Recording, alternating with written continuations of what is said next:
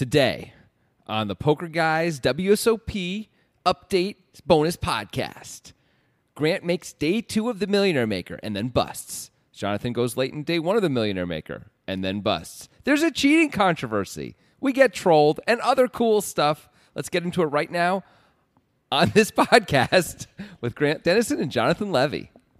No music. No music. Nope. Don't have music. No music. Yeah, we're on the road. We don't have all our cool tools with us. We just have our mics and the ability to record and upload. So, And clearly, if it was not evident, we did not come up with an actual name for this podcast before we started because Jonathan was just flailing in the wind like it's the Poker Guys podcast. Live from World the WSOP Series. Poker Guys bonus podcast. What's we so are. weird about that? We are live from the WSOP. We are in Las Vegas. We are in a gigantic room in our Airbnb. Yes. Which has like one giant room and then a lot of little rooms. There's a giant room downstairs as well. Oh, okay. Well, it's not like this. Okay. That's what this podcast is about. Visualize the room, people.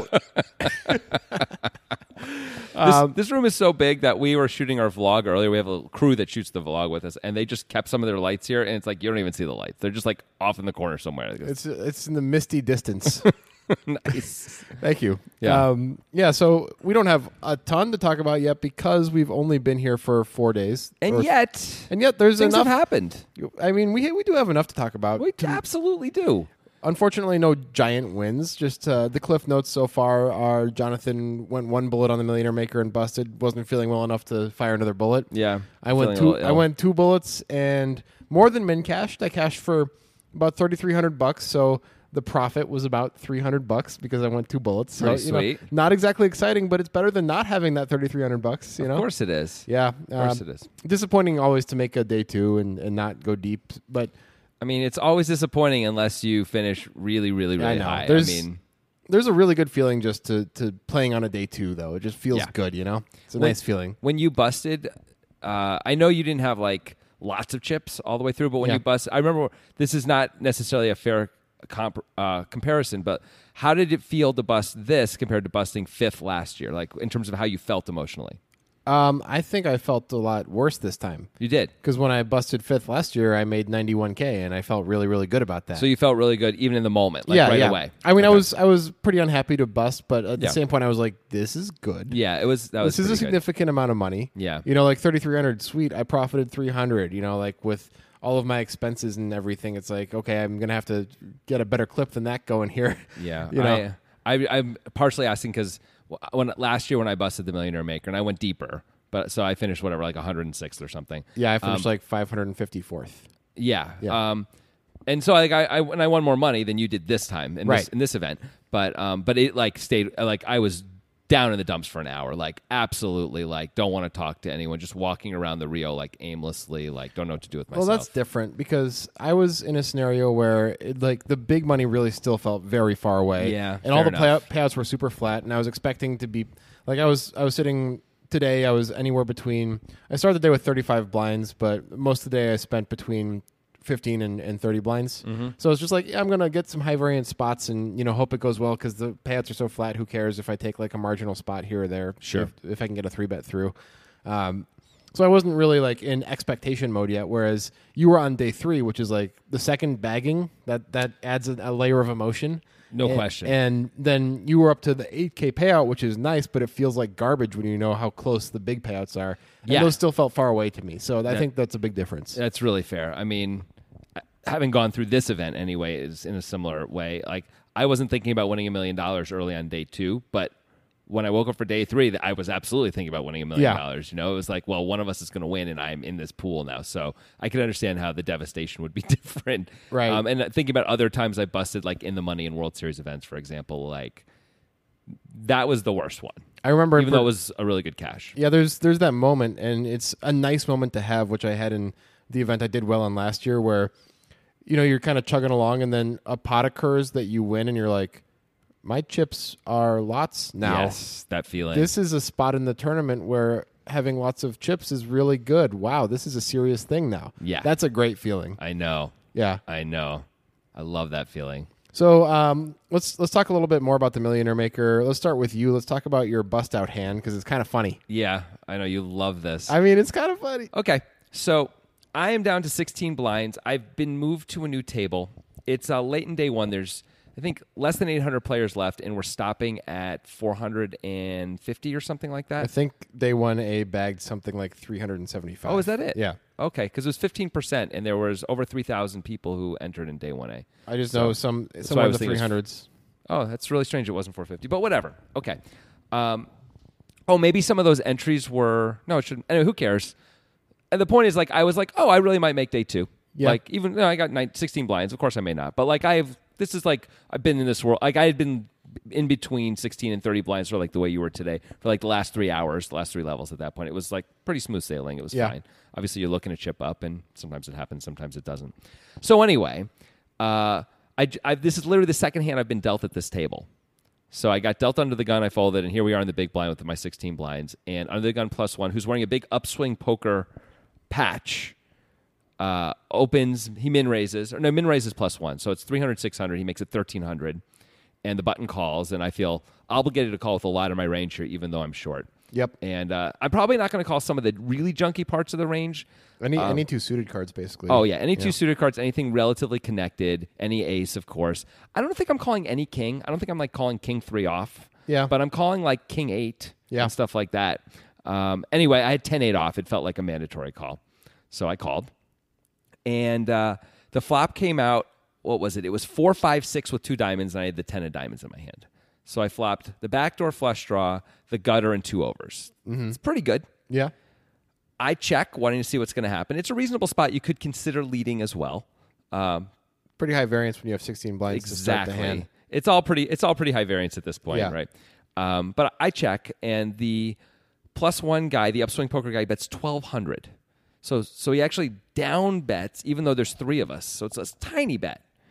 The button folds, and I'm sitting there, and I'm sort of like torn between all my options, honestly. I'm like, well, I hate to call off 2 blinds here. I hate to give up any chips here when I'm so short. At the same point, like, there's something like 7,000 in the pot, and it's 1,200, and I've got lots of things. And a lot of the time, if I call, he's going to check a lot of turns because he doesn't really have anything, and that board looks good for me, and I can probably win on a lot of rivers anyway. This was my thought process at the time. So I decided to call, which later on when I talked to our friend Mitch about it especially, Mitch, who won the Monster Stack 2 years ago, he felt pretty strongly that that's a mistake. I think it's a mistake too. I do too. Yeah. I do too. When I'm that short, especially. Yeah. Like if I'm deeper, of course, calling's fine.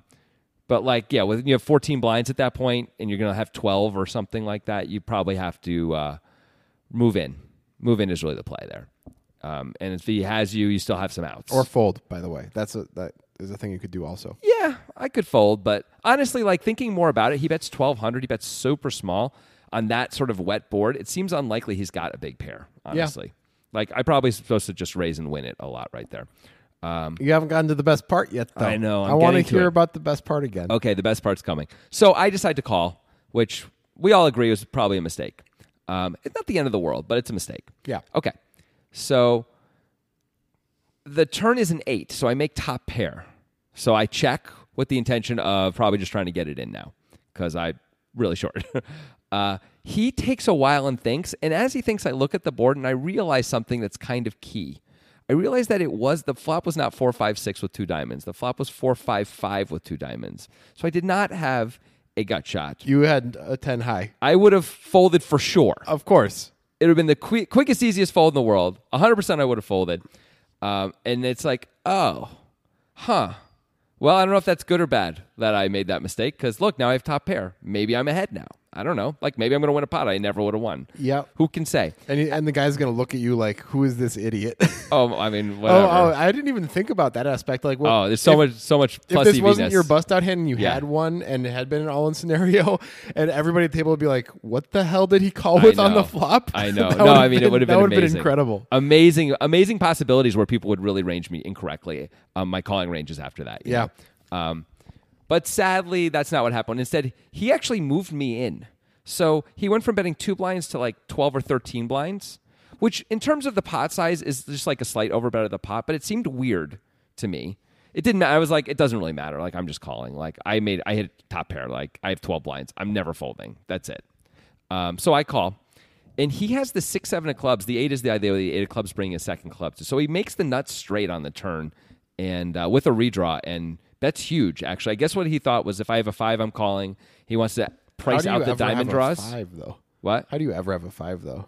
Like you're going to play that more aggressively. I'm usually going to play that more aggressively. Yeah.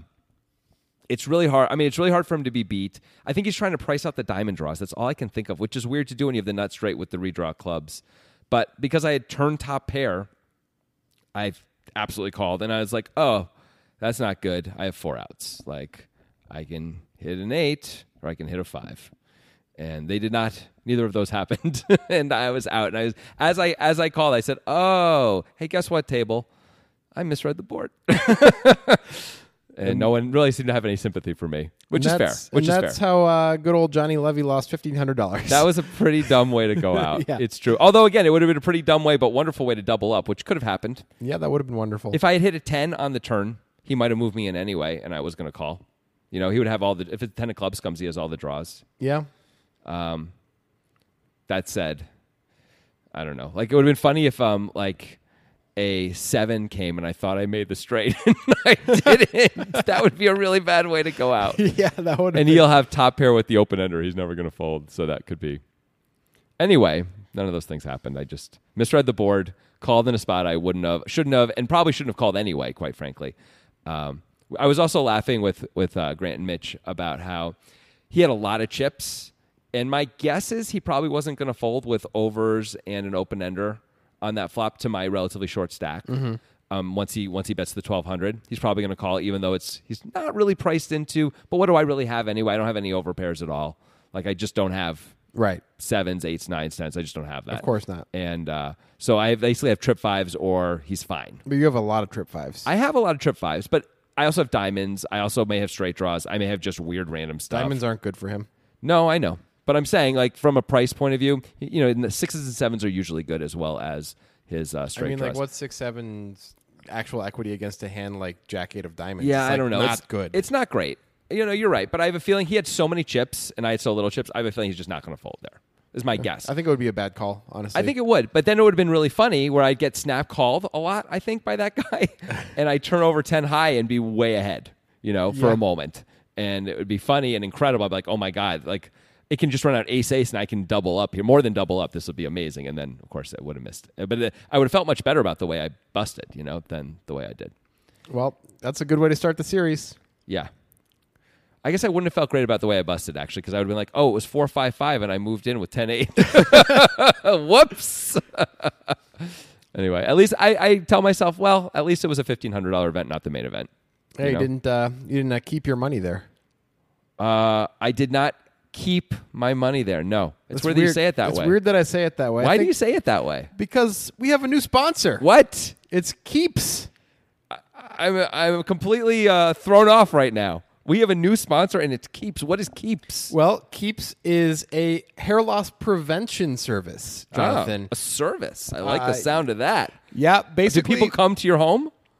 No, well, people send things to your home. Oh, that's You don't have to close enough. go anywhere. It gets sent to your home, and guess what? It's pretty cheap. It's 2 FDA-proven products to prevent hair loss, and Keeps is giving it away for free for the first month. For our listeners, Yeah, if you go to keeps.com/poker and Yeah. sign up that way, it's free for the first month, and that's pretty sweet, right? That's crazy sweet, actually, Grant. Thanks. Now, one thing I do know is I think you mentioned these are FDA-approved hair loss products, which is pretty cool. And they're the generic version of medications that have been around for a while. They're just cheaper and easier to get, probably because of the miracle of the internet and science and all that. It's only $10 to $35 a month after the first month, by the way. So if you really are looking to keep your hair, it's a pretty good deal, and it gets sent to your door. You don't have to go anywhere. You don't have to interact with anybody about it. You just get it, and it's easy. It's 5 minutes to sign up.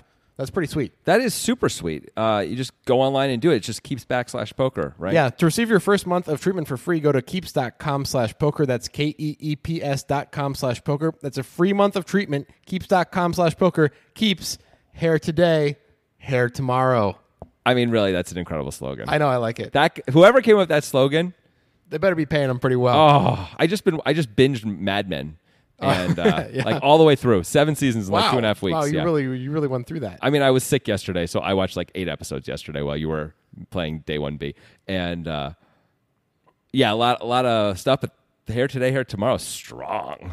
Strong. I wish someone would come with a poker guy slogan like that. Salty MMA. Just saying. Poker today, poker tomorrow. That's good. Here, poker. All right, I don't know. Here, poker, hair, poker.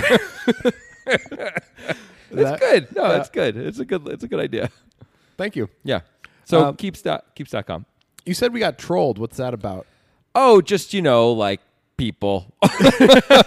Like someone trolled you on Twitter as one of our more consistent trolly Twitter people. Most people don't really stay, but this guy follows us and he's just a troll anyway. Like he trolls everyone. I've looked at some of his other stuff, but he's been trolling us for a few years. And you busted, and he says, "What did he say about you?"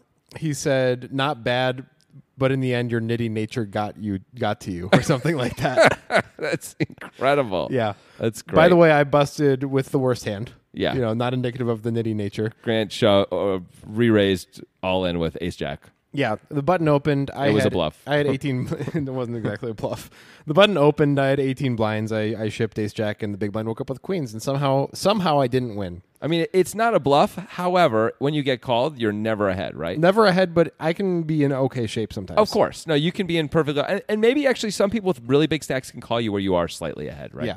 I mean, I absolutely have to ship there from the small blind. Yeah, maybe even someone calls you with ace 10. Like the button might call you with ace 10. Yeah. I want to just be clear, Jonathan. You agree I absolutely have to ship the small blind. 100%. Yeah. You have to ship from the small blind, of course. Oh, yeah. No, it's a value ship. But Yeah. when you get called, you're usually screwed. It's not ideal.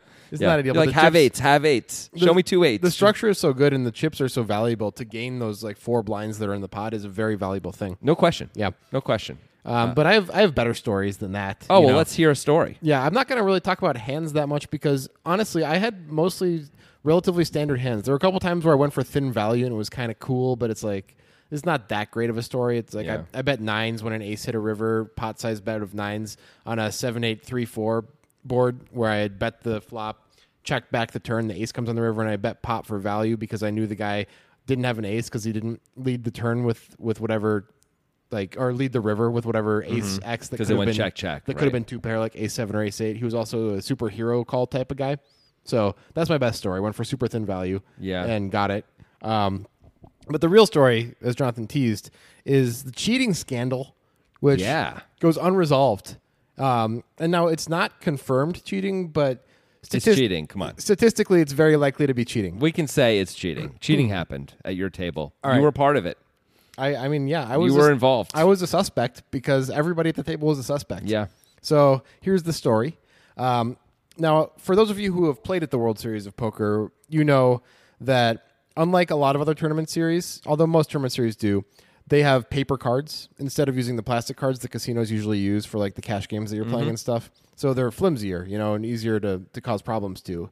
And even last year, the World Series had a major problem with like extra flimsy cards where it would be like every orbit there was a marked card. Yeah. And there was it's just because people were touching it in a way that the card didn't like. This year the cards are fine. I mean, they still get marks on them inadvertently sometimes, but they're easier to mark for sure than, a plastic casino card, right? Mm-hmm. So it's sometimes an issue you bring up and sometimes players notice. And one of the most typical types of marks is like a thumbnail mark or a fingernail mark that is usually about like a centimeter in from one of the corners, like where people are peeling the card. And that's usually inadvertent. It's just because they're peeling too hard and their fingernail goes in there. But it's also a way you can effectively mark cards because you can catch the light with your eyes from across the table and see where the mark is. Yeah. So you can mark like the aces and the kings and know when people have those things. So a player at my table noticed, this is like level 3 or something, noticed that there was a marked card. He's like, dealer, I think there's a marked card. It was the ace of hearts. That doesn't necessarily mean anything. That's normal. Mm-hmm. And so the floor came over, took the ace of hearts from, I believe it was the red deck because they have a red deck and a black deck, came back with a red ace of hearts. We went back to the red deck. We had the same deck. About an orbit later, the dealer was like, this ace of spades is marked. And the ace of spades from the same deck was then marked. The floor came over. The floor said, okay, usually we think this is just inadvertent, but it's 2 aces, which could still be coincidence, but it's becoming less likely. If this happens again, we're going to have to take some measures. So about 4 hands later, I'm under the gun. my first card dealt, I can clearly see a mark in there. And I'm like, oh, geez, this is going to be an ace. I just know it. I just know it's going to be an ace. I look at the hand. It's ace-9 of clubs. It is the ace of clubs that is marked. Keep in mind, all of these are the different suited aces. The deck itself has not been replaced. The dealer is just replacing the individual cards. So all of the aces could have been marked before. It seems pretty clear this is cheating, right, Jonathan? Oh, yeah.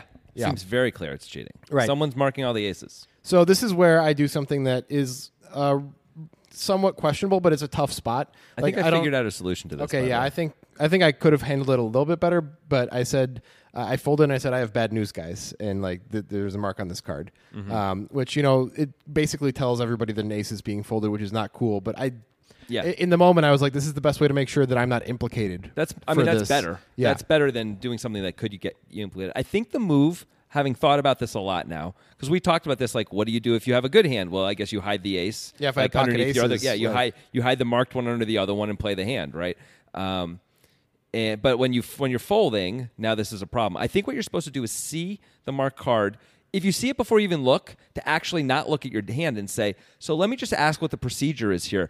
If I were to see an ace, or if any of us were to see an ace and it's marked, what are we supposed to do? We're supposed to say something right then? Should we wait till the hand is over? How does this work? That would have been good, yeah. Yeah, so then the dealer says, and then whatever the dealer says, then you do that and it's not on you. Right. And then then the dealer's like saying, mess with the integrity of the game or don't. Or then you fold it and it turns out it was marked, but then the dealer said to wait till after the hand was over.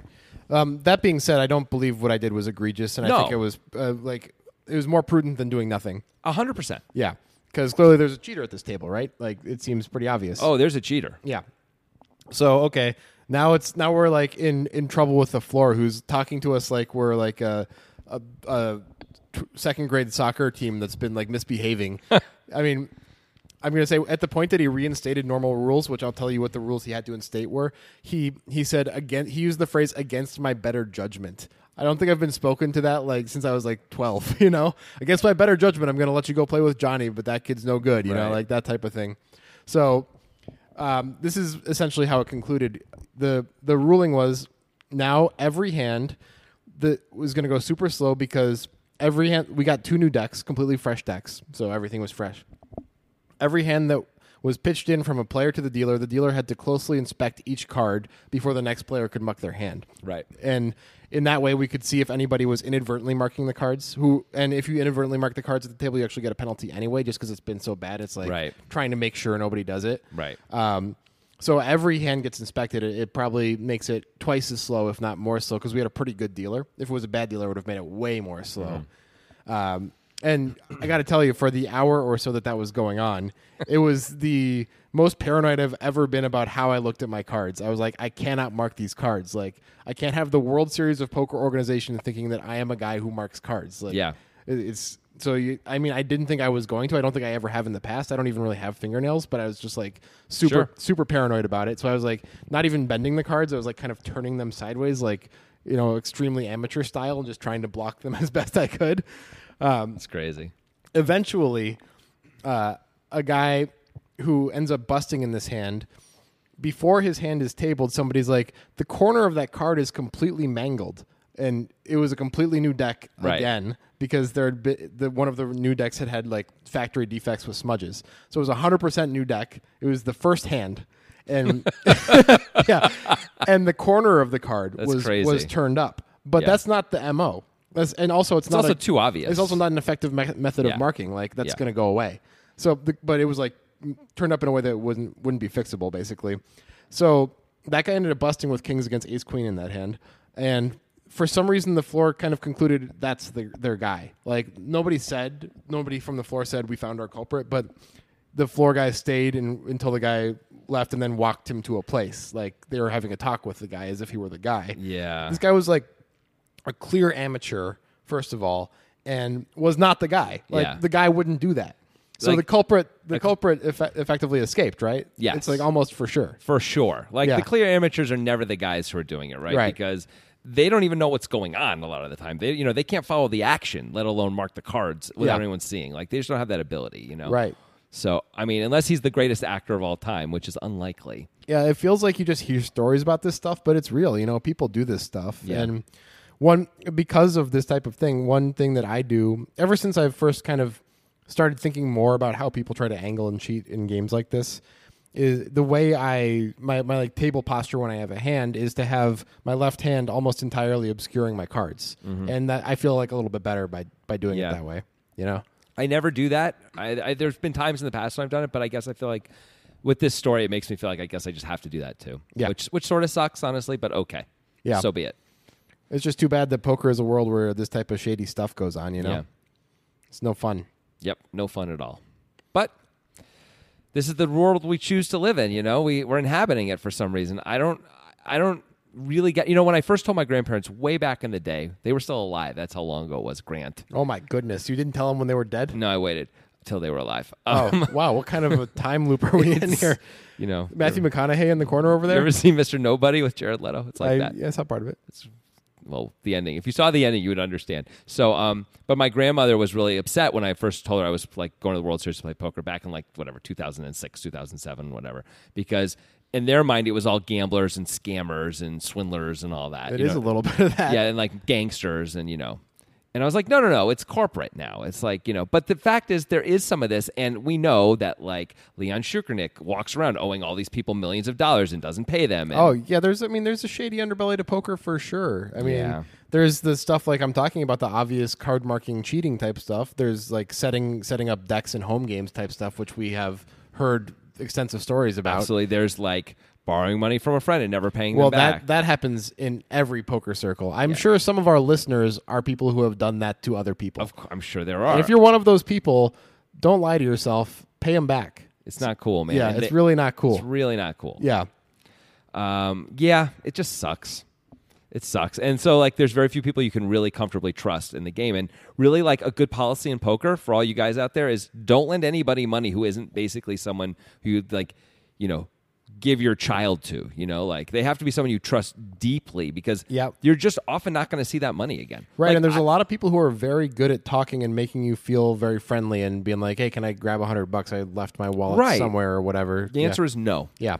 And then actually I've come to I actually was dating someone. Well, I mean, dating's maybe not exactly right. I had a fling with someone and she, this is a while back now, but I was like at Borgata for a week and day 3 of the fling, she asked me for $2,000 because she was like down. And I was like, this is awkward.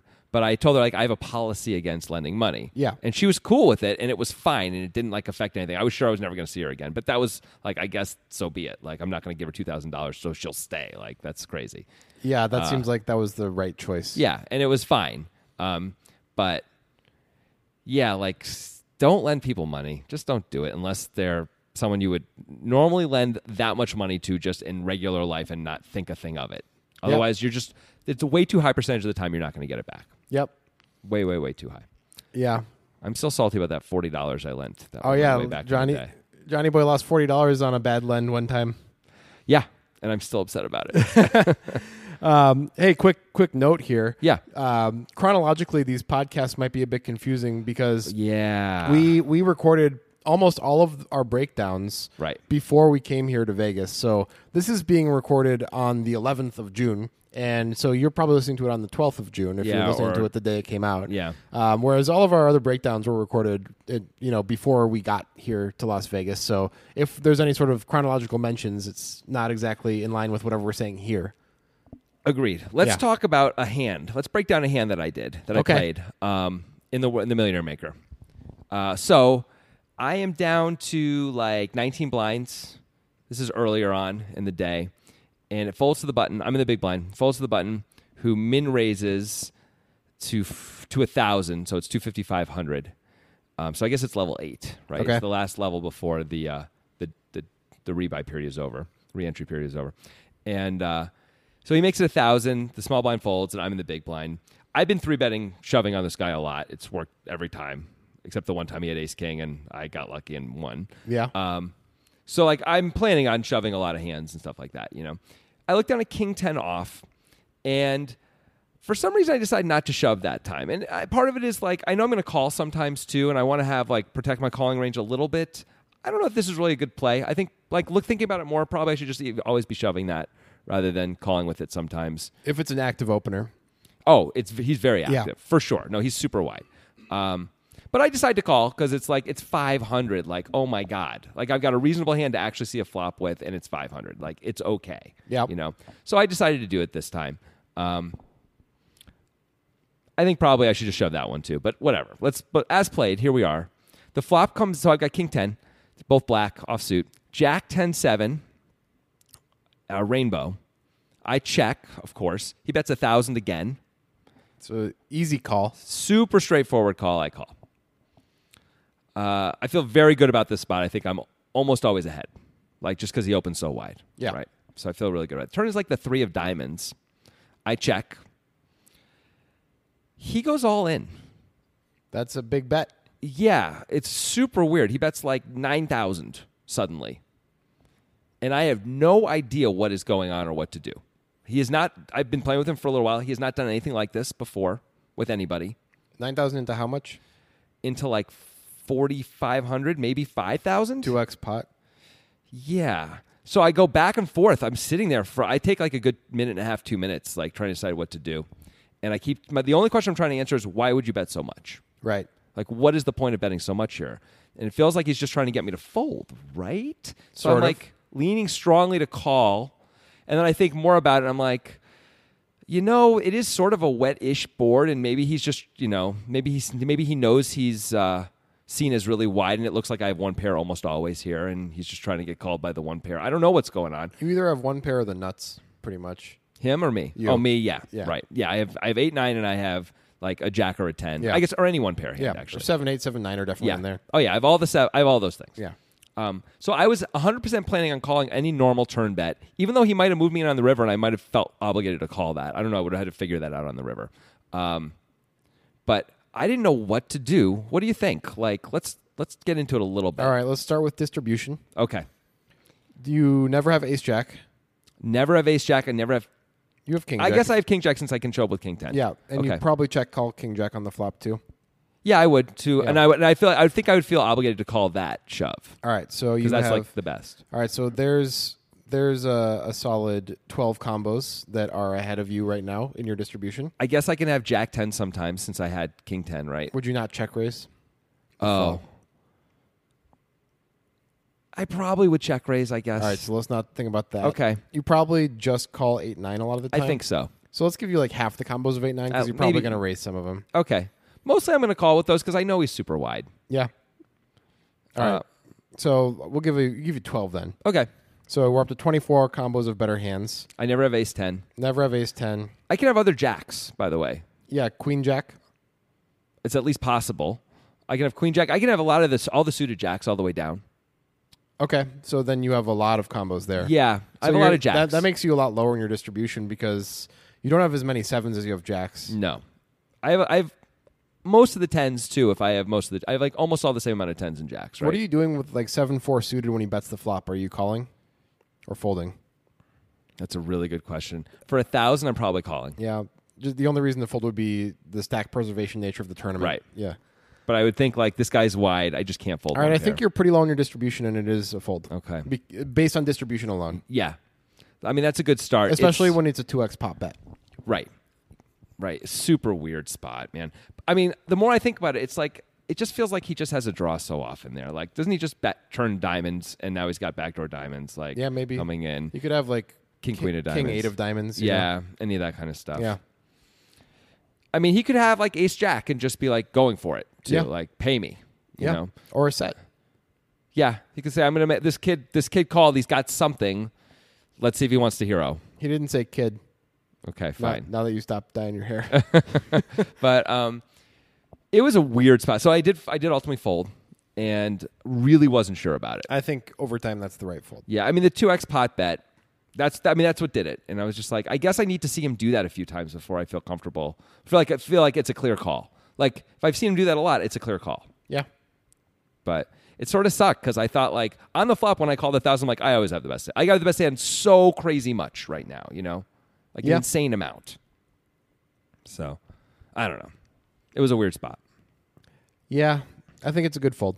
Yeah. It's the kind of thing I would do to somebody if I thought, like, I can put their tournament life on the line and I've got, any kind of draw here. Right. I would just move them in and be like, you deal with it, buddy. Like, good luck. Yeah. Figure it out. No, I hear that. That's the thing. And like, I probably wouldn't do that if I had like an overpair or ace jack. I probably wouldn't move him in. But that guy might be different than you. That is true. That is one of the problems with playing poker is it's hard to like think the way other people think, not the way you think. Right. Obviously, it's doable, but especially people you don't know. Yeah. It's easy to think like they see things the way you see them, and of course, that's often not true. Yep. Well, I think it's a fine fold. Okay. Yeah, Mitch thought it was fine too. It's fine. I mean, it'd be an easy fold if he was an old guy, you know, if he was like a tight old guy who's always got it, you know. Right. But the young kid who's super wide and opening constantly, it feels like it's less clear. I think it's a fold. Yeah. Okay. Good. You got anything else to talk about? I don't think so. There was like a lot of terrible dealing at the World Series of Poker. Well, that's always the case because they have to bring in so many dealers for the Millionaire Maker, especially. Yeah. It was very noticeable how bad the dealers were. Oh, I didn't actually have that experience. I had multiple bad it's dealers. It's kind of luck of the draw. Like so many bad dealers who made so many mistakes, like crazy big mistakes. I've had that in the past, but that wasn't my experience for this tournament. Just on day one, and I only played 9 levels, I saw the pot awarded to the wrong person, I think, at least 2 times, which That's is not good. Crazy. I saw the pot awarded to someone when no one had won the pot as well. You know what really grinds my gears, Jonathan? Tell me. When I'm at a table and the dealer is constantly doing the math wrong for ante returns, even when they're making change on antes or making chip change for calls and stuff, and you have to be on that and make sure it's okay, because that just removes like some of your mental facility for poker. Here's because another you're dealing with that. Just another pro tip in general. If you feel like you have a bad dealer, when you double through someone, you better make sure you count your chips and you count the chips that are coming to you. What I do up all the time. What I do in those scenarios is I separate my chips and like keep them like behind my hand before the dealer pushes me the pot. And ask them to keep the other player's stack separate from the main pot. Like, can you push me the main pot first and then the other player's stack? I feel like dealers are pretty good about not combining the two things, but even just like getting the counts right, like they have to count your stack correctly, they have to count the other player's stack correctly, and a lot of these dealers are making really basic math mistakes. Not all of them, of course. Some of them are good. Oh, there's but a shocking amount of them are making big mistakes. It's the same as the players at the World Series of Poker. Actually, I would say, like. There's a lot of really bad ones, but the top ones are amazing. Absolutely. As far as the dealing is concerned. Yeah. Yeah. Like they're so good. Yeah. It's crazy. There was this guy who dealt to me last year who was by far the fastest dealer I've ever seen. I have no idea how he did it. It was like the hand was dealt in 2 seconds to everybody. It was insane. It felt like unreal. It doesn't seem like you'd really be in 2 seconds, I got to tell you. Well, it really felt like it. Yeah. It really did. And it seems like he was well recognized because I saw him walking around as a floor guy. Like they promoted him to a floor guy this year. Good for him. So good for him. Here was an interesting thing that happened. So we had a good dealer. Actually, Brittany, who dealt once on Poker Time. She's dealt many times on Poker Time. No, different Brittany. Oh, different the other Brittany. So she came to my Millionaire Maker table and dealt for an hour. And so at one point I said, it's just so nice to have someone who's good at dealing. And the whole table's like, yes, because she's good. Yeah. And as I said that, there was the hand literally just before that, she had dealt and she realized in the middle of the hand that there was 100 chip in the well. Really? And she didn't know how it had gotten there. And so as the hand was going on, I didn't know why she was doing this. She was counting the whole pot and counting the whole thing up just as the hand was going on and realized it didn't belong to the pot. She didn't think. So she didn't know how it got there. So the hand finishes and she immediately like tells the player who's being awarded the pot that everything's in the pot is correct. She's like communicates it really well. Says that this chip is in her. Well, she doesn't know how it got there. She's unclear on it. She calls the floor over. She explains it really clearly. A different player says he thinks it's seat 1s because he had won the one before. Brittany says she's pretty sure it's seat 1s too, but she's not 100% sure. The table all agrees it's probably seat 1s. Seat 1 gets it. But like even when a mistake happens, she handles it like fast and clearly and like just with a professionalism. Yeah. It's like and you feel like you're being taken care of. And to be clear, there are a lot of dealers at the World Series of Poker who are that good, are that good and like elite dealers in the world essentially. No question. But they're the bottom level of the dealers here. Is just by the nature of how huge this event is and how they have to drag in as many dealers as they can. They just can't make them all good. It's just not how it is. And I think a lot of them are nervous. Yeah. And I think once they make a mistake and the table like gets on them even a little bit for it, sometimes not even in a mean way, then they like put more pressure on themselves. I've seen dealers like compound mistakes really Right, badly, yeah. where they just cannot get it together, and they're clearly in their own head, Yep. And it sucks. It sucks as a player to like have to be like, no, you keep saying no and stop and stuff like that as they bring you out another turn card before it's time, or where the pot to the wrong person again, or whatever it is, Yeah. do the math wrong again. But yeah, I guess when you have 7,000 people playing all at once, it's hard to have whatever it is, 800 good dealers. Yeah, it's very You difficult just can't to do it. that. Let's talk a little bit about Poker Guys content that we got Okay. coming out. So we got a normal schedule still. Don't worry. You'll be satiated. Nice. We will have some more podcasts of this nature that are updates from Vegas. That'll be coming later in the month. Those will be fun. I'm sure hopefully by that time we will have won a lot of money. That Yes. because we're going to play a bunch of stuff between now and then. Lots of tournaments. It'll be good. We also have our World Series of Poker vlog, which is probably coming out today if you're listening to this podcast on the day it comes out, June Right. 12th, in which we go into some of the same stuff we talked about today, but also some other stuff, and it's shot by professionals. It's like kind of cool. Yeah, you get to see what it's really like to be there. You get to see Grant playing on day 2 a little bit and stuff. It's pretty cool. Yeah, so be sure to check that out. And I guess that's about it. That's about it. We're hoping to have some guests along the way on our vlog as well. We'll see Yep. if we rein anybody Maybe on in. the podcast too. Oh yeah, that's right. Yeah. Hopefully both. And yeah, that's it. Thanks for listening. All right.